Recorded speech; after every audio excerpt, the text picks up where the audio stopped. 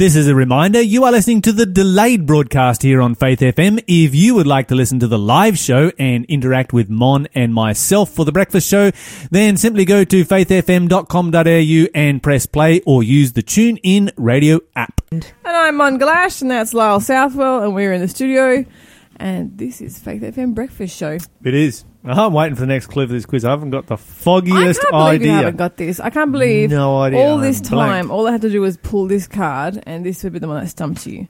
Okay. Ooh, almost just gave it away. Yeah, I know. This should be really obvious. Yeah, I think you're going to kick yourself when you figure it out. I know I'm going to kick myself. Oh, do you know what? Yeah, you're going to get it now. You're going to get it now. It's about time I got it. It's fourth clue. Yeah, it's the second last clue. Think of it that way too. And the last two clues are basically the same thing, just different wording. What city am I? Jesus' first miracle occurred in this city. Oh, come on. Because that was the one I was going to write down last time. But you just skipped before it. you even read the clue. I thought, I'll wait for her to write the clue, to read the clue. And it said Jesus' second miracle was there. And I'm like, what? His second and what his other first city miracle. could it possibly be? Give us a call, 1-800-FAITH-FM. That's That's a trick clue. 1-800-324-843. You can get yourself That a copy was of The Breakfast Book by Sue Rad. See, I think we should fire him on for just being too sneaky. What? Never. Way too sneaky here on Faith FM. Jesus' second miracle. Come on, what kind of a clue is that? It's Jesus' true, first miracle took place there as well. Yeah, see, the implication we know that with now. that. We The know that implication now. was. The implication was. There's nothing is implied. You just created implications in your mind. When you assume, you know what happens, right? Yeah. Anyway. Give us a call, 1-800-FAITH-FM, if you think you know the answer. And give us a call and tell us if you knew the answer long before Lyle did. All right, so let's get on with our Bible study today, part of the 20 million movement, 20 million people studying the same passage of the Bible, and we're going to be looking at the Sermon on the Mount, Matthew chapter 5. Mon, so if you want to flick over there real quick, we have a great passage here to study. And while we're turning there, let me ask you this question. Have you ever heard the cliche going the second mile? Go the extra mile. Go the extra mile. Yes, I have heard Go that the one. extra mile. What about giving the shirt off your back? Yes, heard that one. What about turning the other cheek? Mm-hmm. So that's in common usage in our language today. Yes, yeah. Did you know that all of these came from the Sermon on the Mount? Are you for serious? I am for serious. We're going to read all about it, and we're going to actually get the historical context behind what is going on with it as we work our way through this particular passage right here. Oh, wow. Okay, go on. All right, so start for us in chapter 5, verse 38. Verse 38. This is how Jesus outlines our response to evil. You have heard the law that says the punishment must match the injury, an eye for an eye and a tooth for a tooth. But I say, do not resist an evil person. If someone slaps you on the right cheek, offer the other cheek also. Okay, so there you go. Turn the other cheek. Okay. Right there. Okay. Do you reckon that actually works in real life? Does that actually work? I can't say I've ever really been... I mean, I got slapped once by this girl in primary school, but since then, no slappings. And what happened? I was just so stunned that I just stood there. Yep. I think because we weren't having a brawl, she just suddenly snapped. And it was just really weird. Like, we were just like, there was a bunch of us sitting around a fire having a conversation, and she just got really irate, and nobody realised, and she suddenly snapped and turned around and slapped me. I was really shocked. Maybe you should have a little think about you. Anyway. A bit of heart searching I on this one. wasn't even talking to her. I was talking to my bestie. My bestie was standing next to me, and something must have like just Triggered her. provoked her. Yeah. Yeah, it's not really a normal reaction, though, is it? No, it's not normal. Yeah. It's not. Yeah, but I was too stunned to offer my other cheek. I have to admit, I was just like, "What just happened?" Is that the only time you've ever been physically attacked? No, but that's the only time I've ever been slapped. Yeah. And I think the context here refers to more than just a slap. You know, if it's a closed fist, you're allowed to punch back kind of thing. Mm-hmm. No, it's not exactly what it's saying. The Bible's saying turn the other cheek. You know, I kind of wonder about this one in relationship to some Christian athletes like, say, the Reverend George Foreman. Okay. I wonder how he'd get on if he actually followed what Matthew chapter 5 says right here. Yeah, maybe you should. Do you know who he? Do you know what sport he? I'm just thinking in? like barbecues and grills. George Foreman. No, He's a very famous boxer. Oh, yeah, that ends his career. Don't know that he'd get too far if he actually put this into practice right here. Look, I think this verse sounds nice, but I do have some issue with it because, like you've just pointed, like it's not the only time that I've been physically attacked, and the other time was by a male. And like, am I just supposed to stand there and be like, okay, have another go? Oh, good point. Good question. Yeah, like, are you just supposed to let yourself be? Well, you've just read what the physically Bible abused? says. So what should you do in that situation? I'm really hoping that this Bible verse means more than just the surface value. I'm hoping there's more to this than just it just means physically let yourself be beaten up, or in some situations let yourself be like sexually assaulted. Okay. So, yep, you want to find an excuse to get around what the Bible says. Yeah, pretty much. All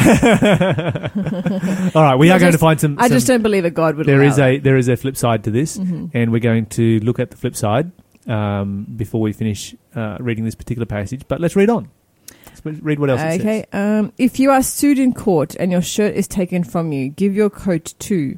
If a soldier demands that you carry his gear for a mile, carry it 2 miles. Okay, so let's stop there for a moment. First of all, the shirt off your back right there. If someone sues you in court and they try to take the shirt off your back, what do? Give him your coat as well. That's right. And if a soldier compels you to go 1 mile. You ever had this happen, Mon? Yeah, neither of these really, no.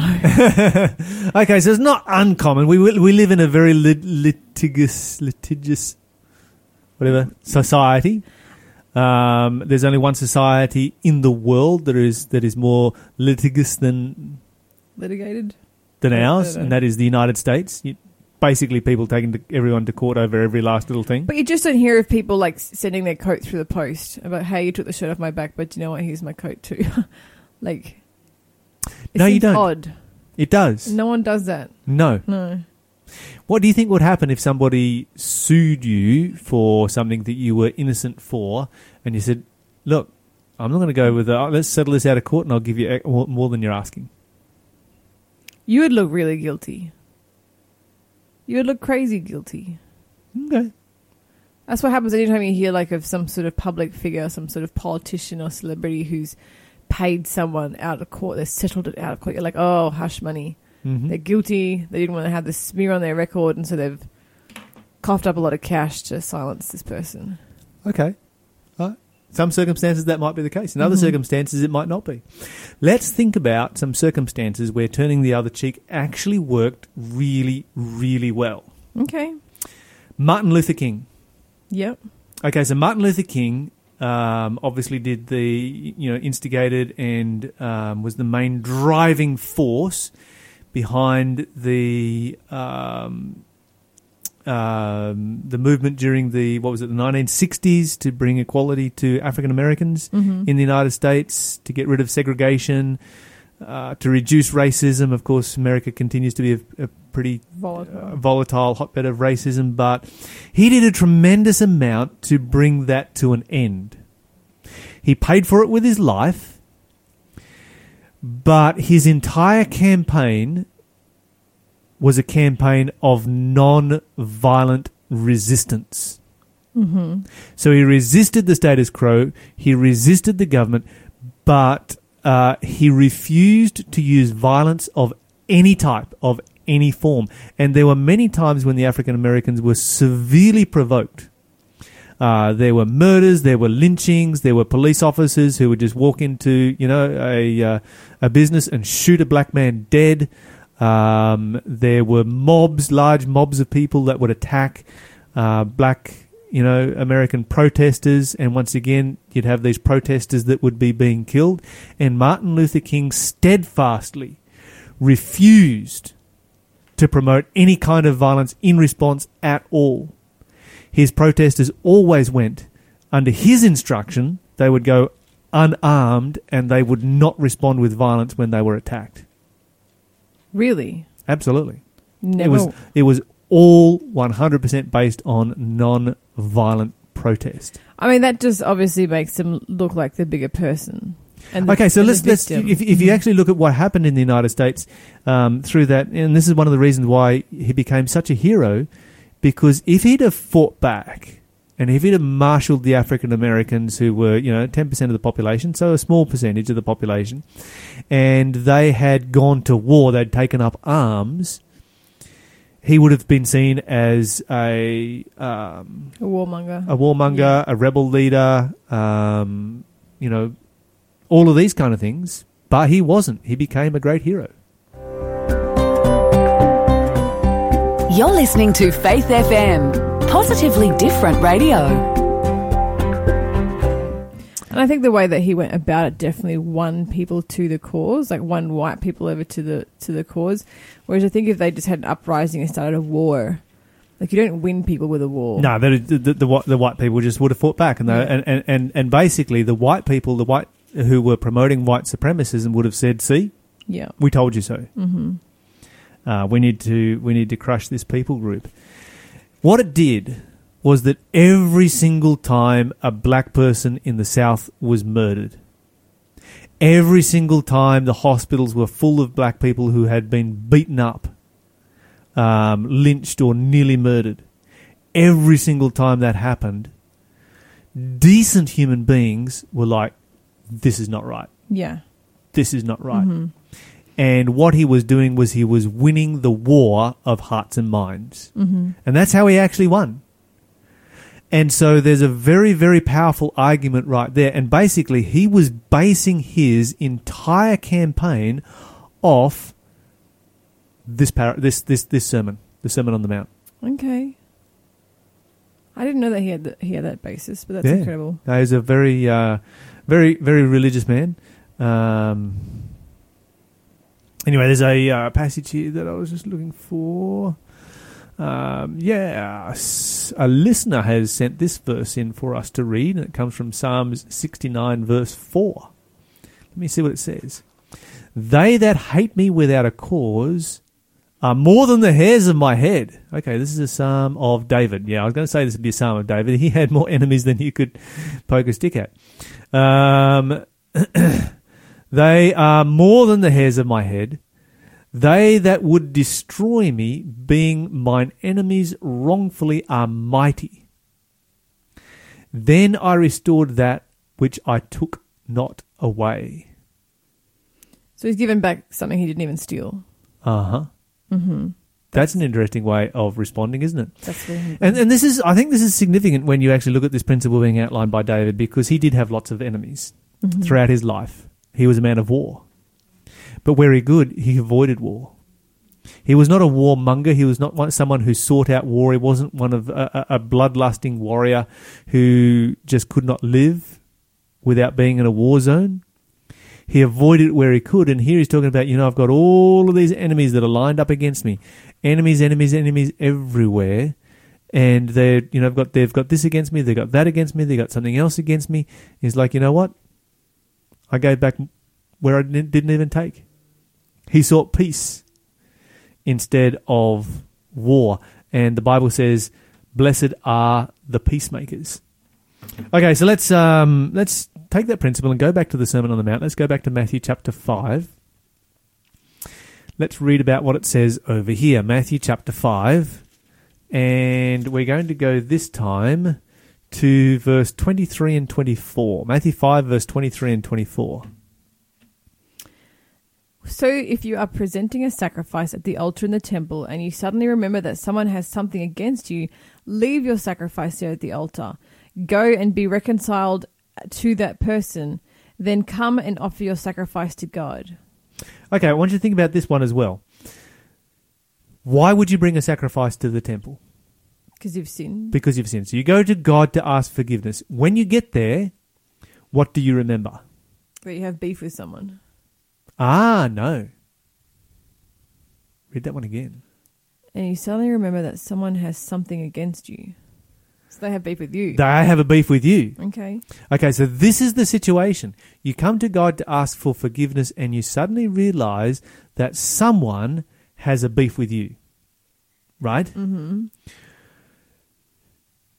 Does the Bible say that that is a legitimate beef in this passage? Doesn't really specify at all. Doesn't specify No. at all. So it might be a legitimate beef. Mm-hmm. It might not be. Have you ever had someone have a beef with you and it's completely not legitimate? Oh, yeah. We all have that. We all have that.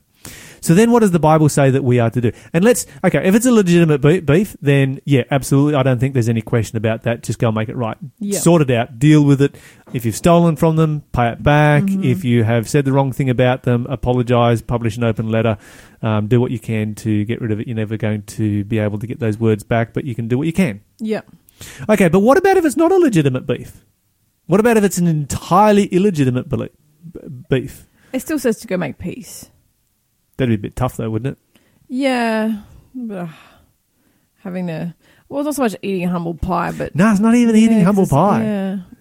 It's different, isn't it? It's just having to be the bigger person. It's being the bigger person. Absolutely. That's the key right here. And I think this is the thing that Jesus is really trying to illustrate right through this passage is be the bigger person.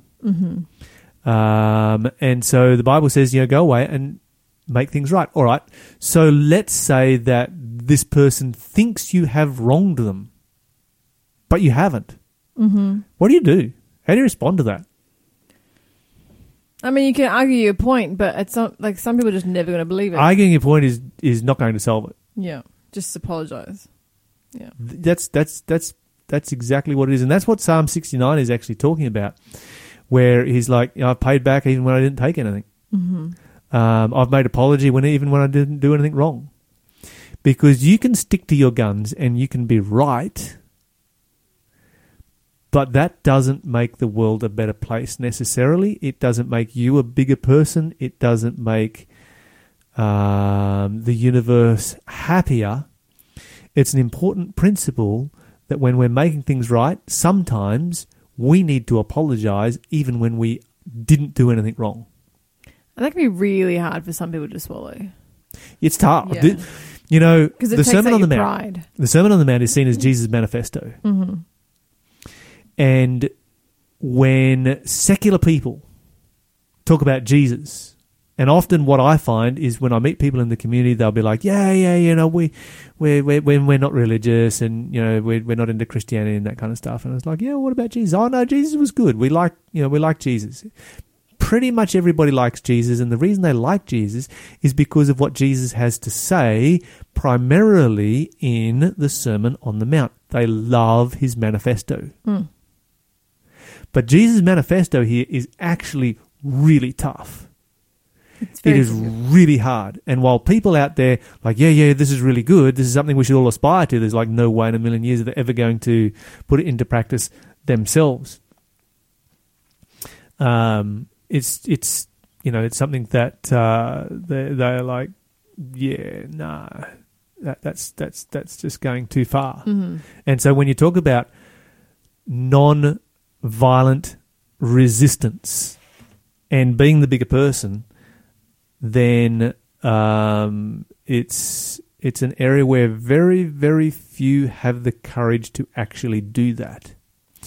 But if we compare, say, for instance, the non-violent resistance of Martin Luther King with, say, the opposite. Let's go the opposite. Let's think about IS. Okay. IS wants to establish their own Islamic State. And they took the complete opposite approach.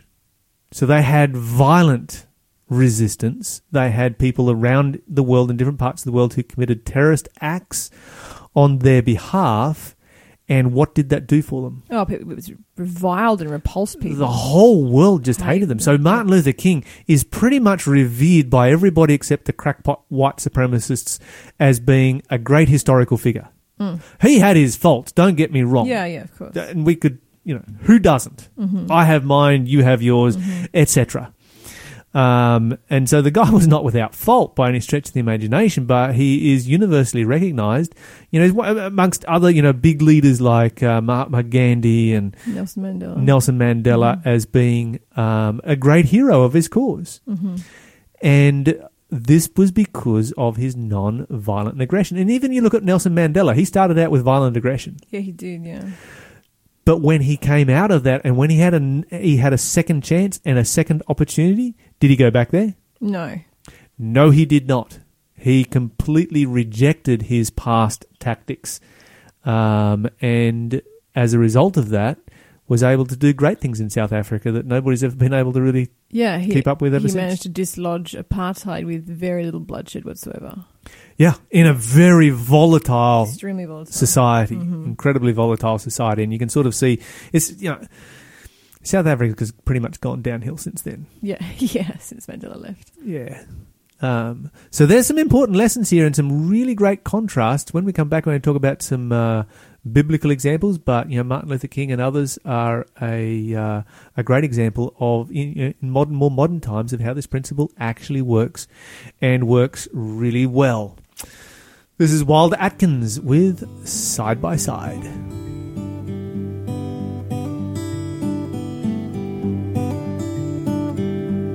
Peace, it don't come easy. Love, it don't come free. Martin Luther King said, Lord, I have a dream. Boys and girls of every color walking side by side. Brother, sister, come on, turn that darkness into light. I was born into the heart of Dixieland, holy rollers in the hills of Birmingham. All those summers spent just chasing lightning bugs by night. Heavy stillness in the heat of August and July. Lord, a wind was stirring from the east to west, set my heart a-blazing deep down in my chest. And I heard that preacher crying out from 16th Street, till we all have freedom, there is no man truly free.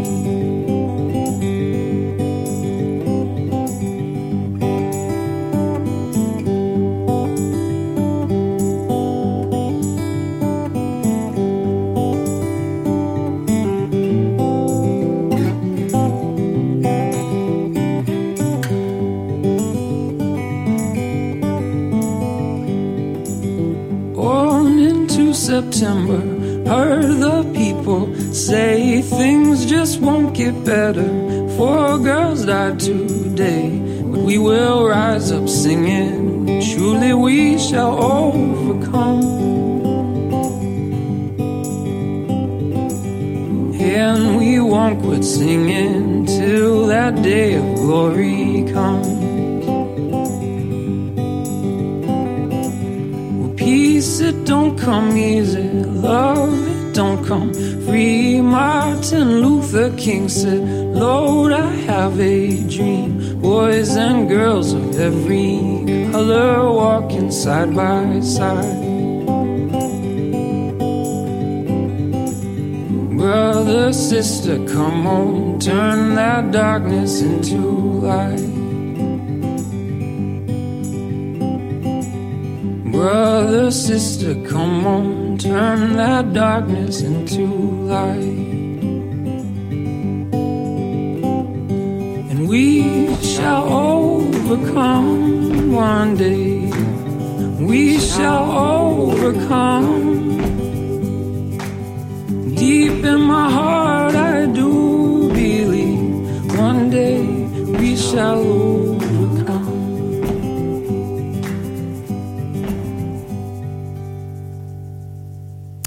That was Wilder Atkins with Side by Side. Don't think our producer could have picked a better song for what we were talking about just now.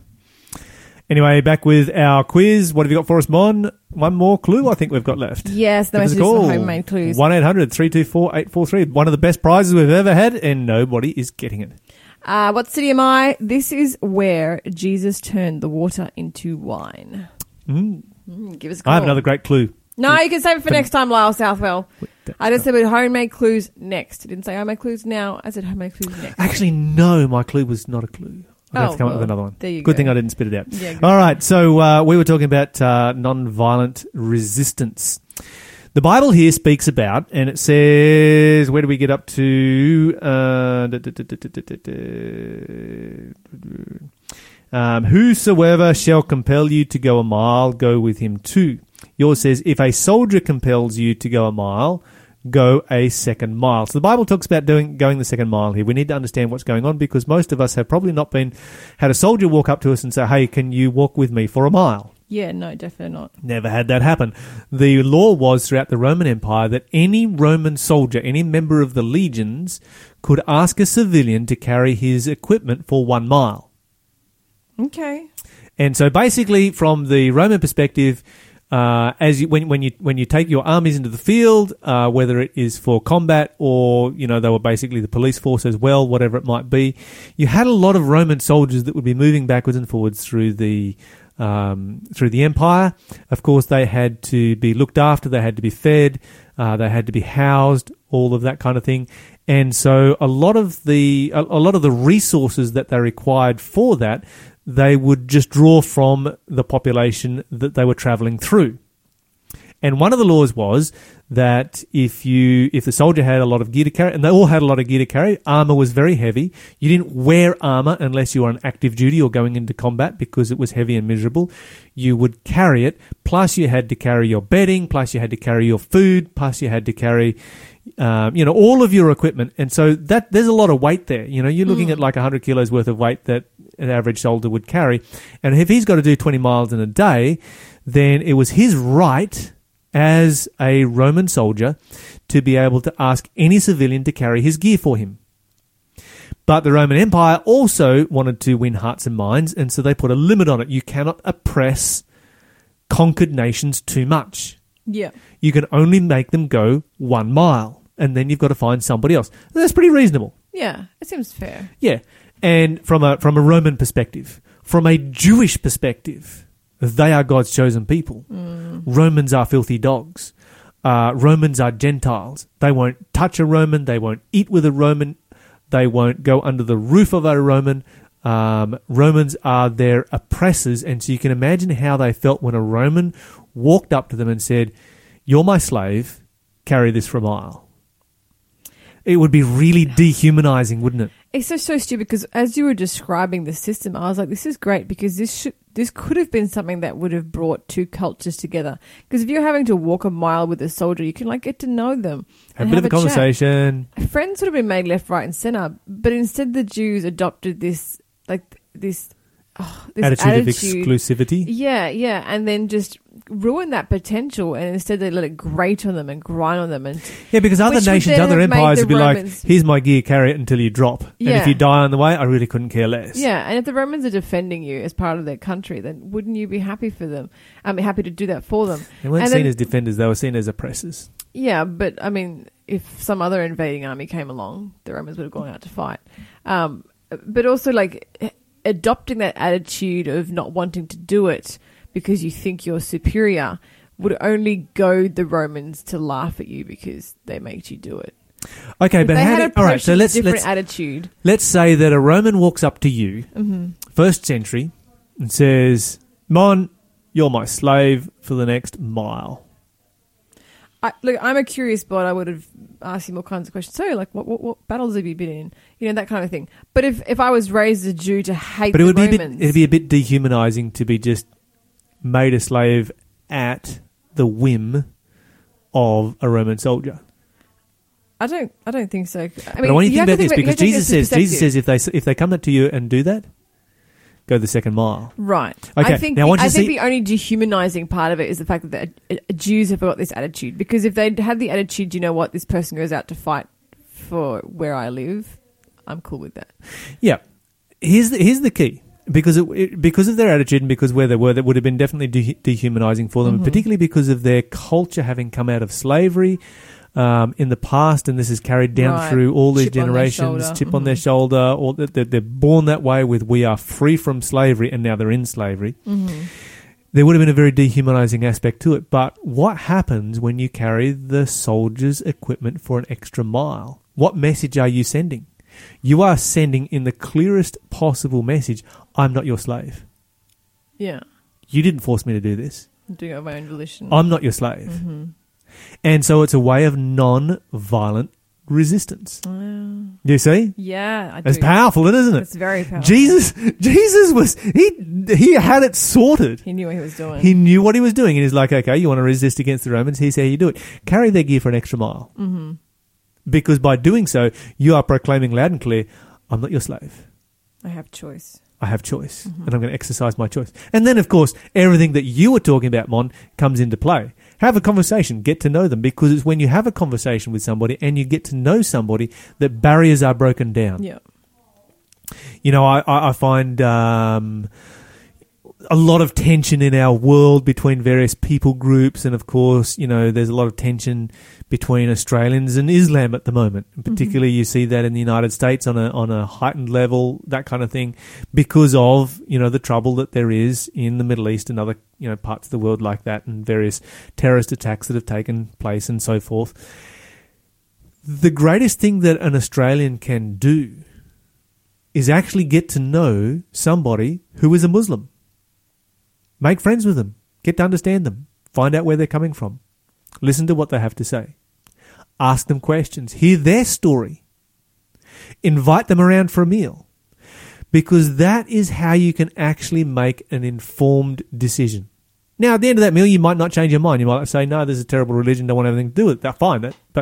But until you have done so, you have no right to be out there, you know, attacking that person or attacking their religion or, you know, going hard against them or, you know, otherwise in any way, shape or form. Something we all need to put into practice in our lives every day. There is a story in the Bible about a small city by the name of Dothan. Okay. Do you remember the name? Do you remember this story? I don't. Dothan was a small city. It was, fortunately, a walled city, and it was the home of Elisha. The Syrian army had a major problem because every time they loved to raid Israel, they had a lot of raiding force, and they loved to raid across the border into Israel. Had a major problem because every time they did a border raid, the Israelite army would be waiting for them and ambush them. And it happened again and again and again and again until the Syrian king said, "Who is the traitor in my camp that is leaking this to the king of Israel?" And they're like, "There's no traitor in your camp. There's Elisha down at Dothan. He tells the king of Israel what you think about in your bedchamber." Mm-hmm. And so he's like, "Right, we're going to attack Dothan." So he laid siege to Dothan. So they get up in the morning, and this tiny little town with a wall around it is surrounded by Syrians, which freaks everybody out, understandably so. And then Elisha's like, "No, it's okay. There's more on our side. Look at all the angels out there." And they were all struck blind. So then Elisha goes outside the city. All of the Syrians are blind. He says, "I will lead you where you want to go." He leads them into the city of Samaria, and their sight comes back. And the king is like, "What shall I do? Shall I smite them? Shall I smite them?" And he's like, "No, feed them." And they fed them, and it ended the war. It brought peace. That's what we need to be. We need to be peacemakers. This is the Ball Brothers with Let Your Light Shine.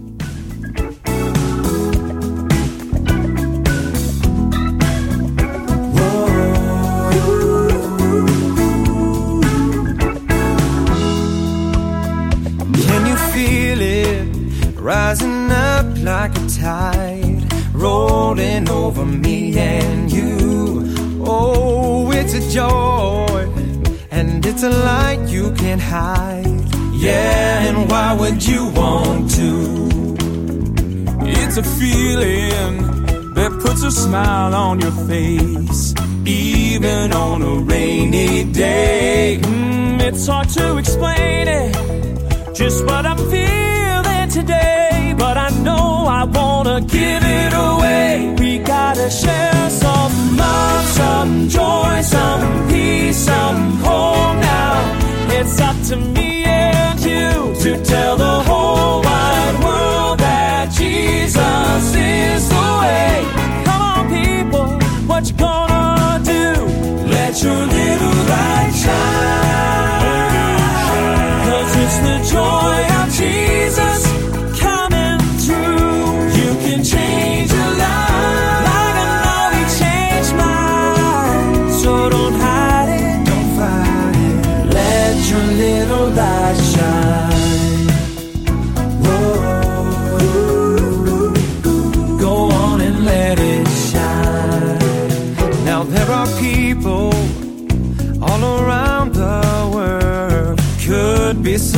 close to you. Oh, they are hurting, but we can change their lives. So stand up, we got some work to do. We gotta share some love, some joy, some peace, some hope now. It's up to me and you to tell the whole wide world that Jesus is the way. Come on, people, what you gonna do? Let your little light shine. 'Cause it's the joy of Jesus coming through. You can change your life like I know He changed mine. So don't hide it, Don't fight it. let your little light shine. There will be days that seem as dark as night, but don't let your light go dim. Just keep shining. You could lead someone to win. Go on and share some love, some joy, some peace, some hope now. It's up to me and you to tell the whole wide world that Jesus is the way. Come on, people, what you gonna do? Let your little light shine. 'Cause it's the joy of Jesus coming through. You can change your life like I know He changed mine. So don't hide it, Don't fight it. let your little light shine. Yeah. Go on and let it shine. You gotta let it shine. Just let it shine. Go on and let your light shine.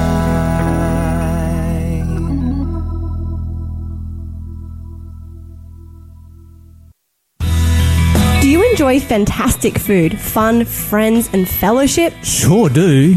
Then join us at the Philos Food Hub. For $5, you can receive a large food pack with free fruit and veggies thrown in, and a complimentary breakfast as well. Wow. Where? At the Adventist Church on Newcastle Road, Wallsend, number 63. Is that the big iconic A-frame church near the roundabout? Sure is, and it starts 10 a.m. every Thursday. Great. I'll see you there.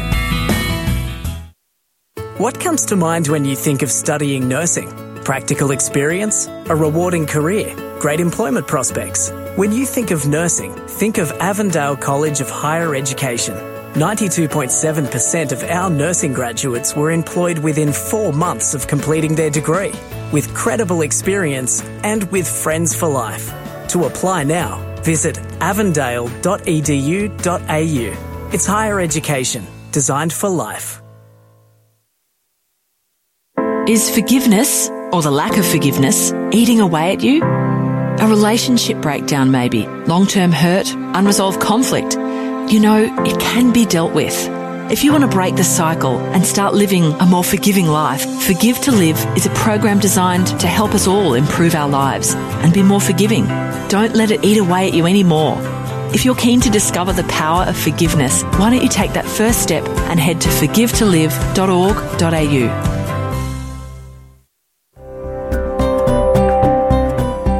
You're listening to Faith FM, positively different radio.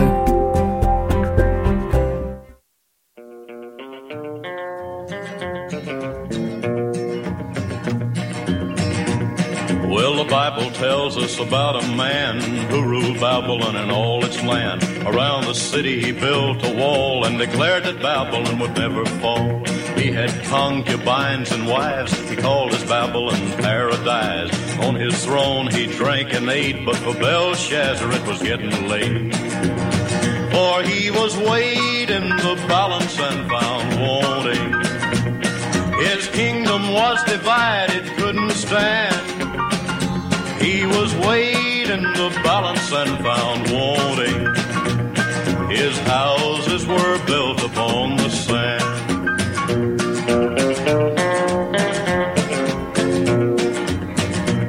Well, the people feasted and drank their wine. wine and praised the false gods of his time. All holy things they scorned and mocked, but suddenly all their mocking stopped. For on the wall there appeared a hand, nothing else there was no man. In blood the hand began to write, and Belshazzar couldn't hide his fright.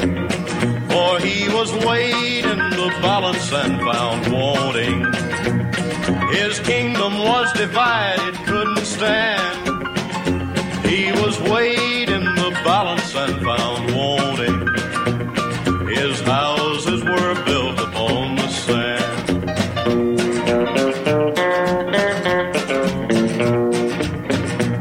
Well, no one around could understand what was written by the mystic hand. Belshazzar tried but couldn't find a man who could give him peace of mind. But Daniel the prophet, the man of God, he saw the writing on the wall in blood. Belshazzar asked him what it said, and Daniel turned to the wall and read, my friend, you're weighed in the balance and found wanting.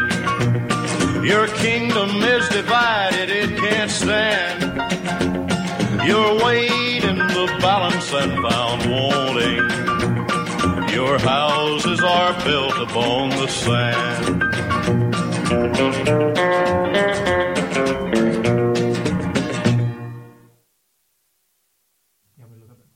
Welcome back to the Breakfast Show with Lyle and Mon. We've got a mouthful of food here. Lyle and I are having a good old yarn about the 7 last plagues. Lyle, we're going to die. We're going to die, Lyle. 7 last plagues are coming.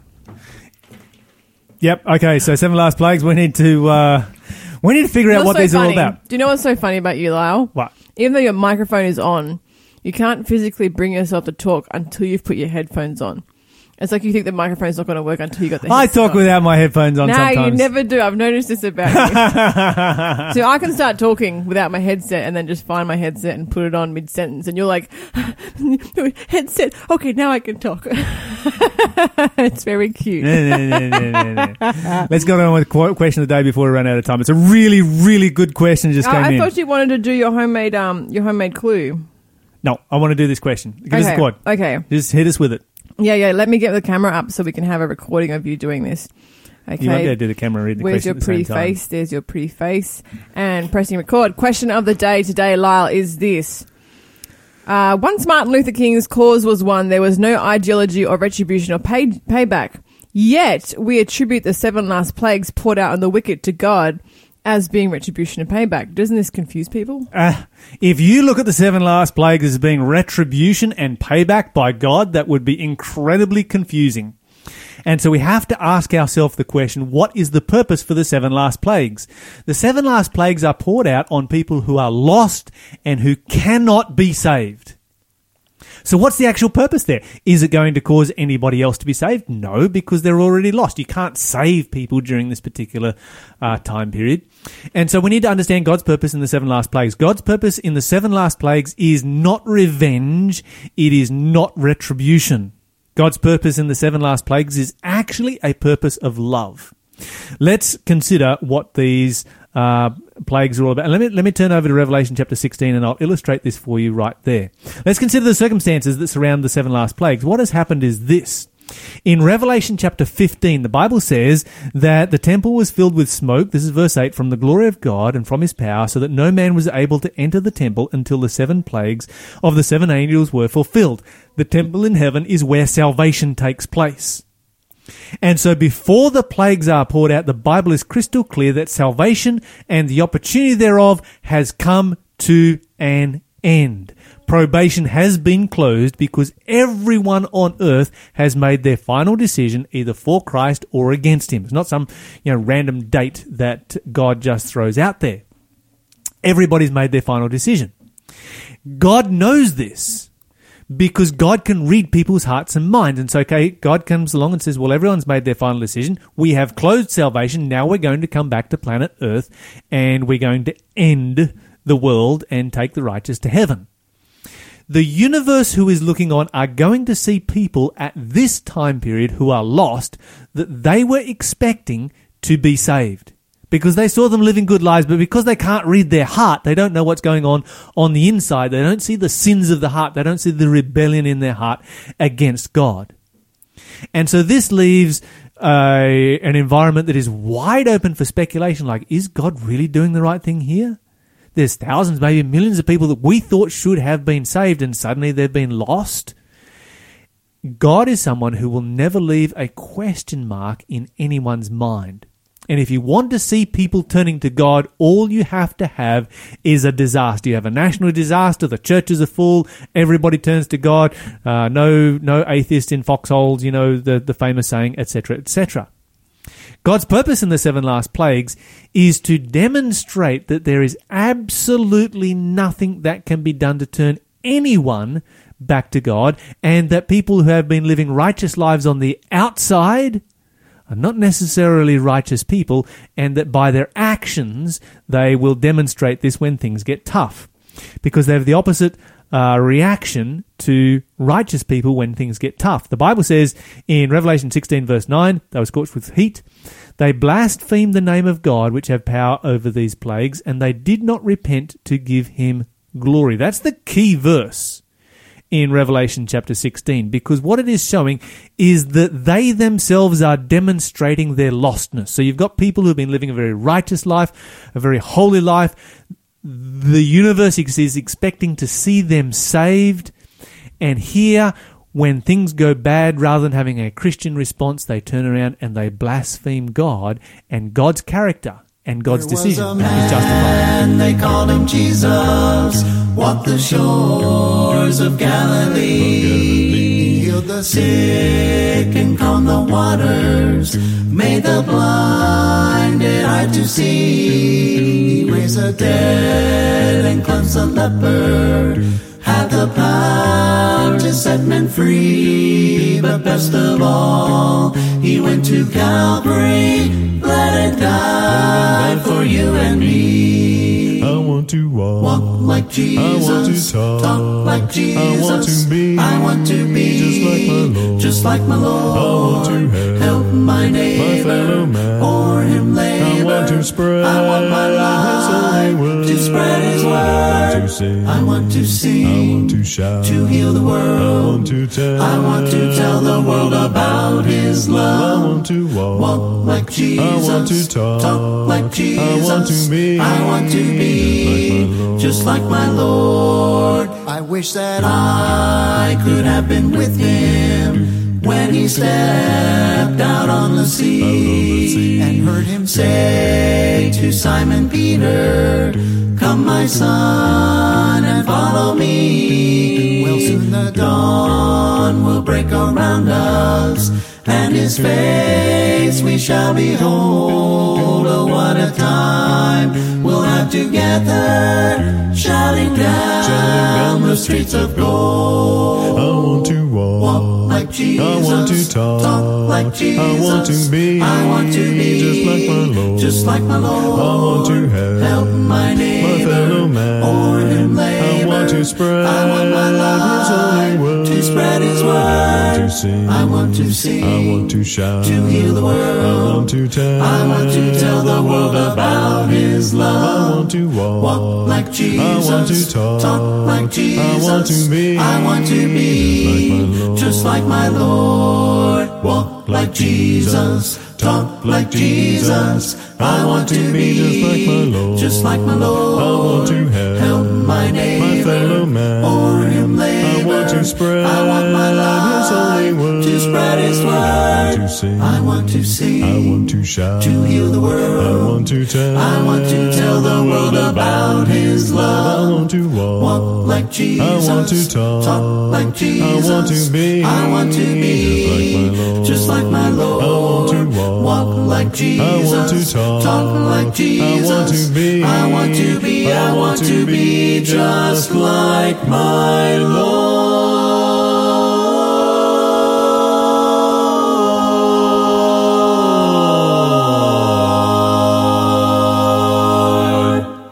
What a great song. I want to be just like my Lord, and may that be the aim of every single one of us today. May we desire to be just like Jesus Christ. Amen. And I've got a giveaway that can help you with just that, Lyle. But first of all, congratulations to Helen Andrews from Greenpoint in New South Wales for correctly answering the quiz. Yeah, someone the got city there. was Cana. Good on you. You got a copy of The Breakfast Book by Sue Rad heading your way. I wonder whether that was Nathaniel's wedding that Jesus went to. Oh, Mabes. Who knows? That would be cool. That would be cool. Yeah. Like a little Easter egg in the Bible that we didn't know about. Okay. I'm going to ask when I get to heaven. You Whose do wedding? that, Whose right wedding? On the list of questions. Because Jesus and all of his disciples were there. They were all invited. Yeah, it was a big shebang. So what kind of a wedding do you have where everybody knows all of those 12 people? Must be Nathan's. Anyway, we have a giveaway right now, but just be the first person to call through on 1-800-FAITH-FM, and you can snap up a copy of As Light Lingers, Basking in the Word of God.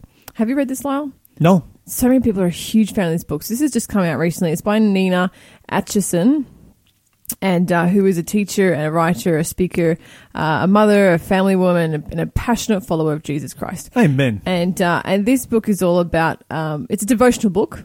So it's devotional reading. So you can read this bit by bit every day as part of your walk with God, growing closer with God. So give us a call now, As Light Lingers, Basking in the Word of God. 1-800-324-843. First person through gets this totally for free. And, of course, our number, if you want to send it through a text message, is 0491 064 669. You can ask questions. You can ask us how to learn more about the Bible. We can definitely set you up with Bible studies. Send in your question of the day. Yes, indeed. That's how. Yeah, Tell us what you're thankful for. You can go to faithfm.com.au if you would like to submit a longer question via email. We get more questions of the day than we get what people are thankful for. Well, there's a bit of a commentary on human nature. Yeah. I think that we need to change human nature. Yeah, well, tell us what you're grateful for. We'd love to hear it. 1-800-FAITH-FM.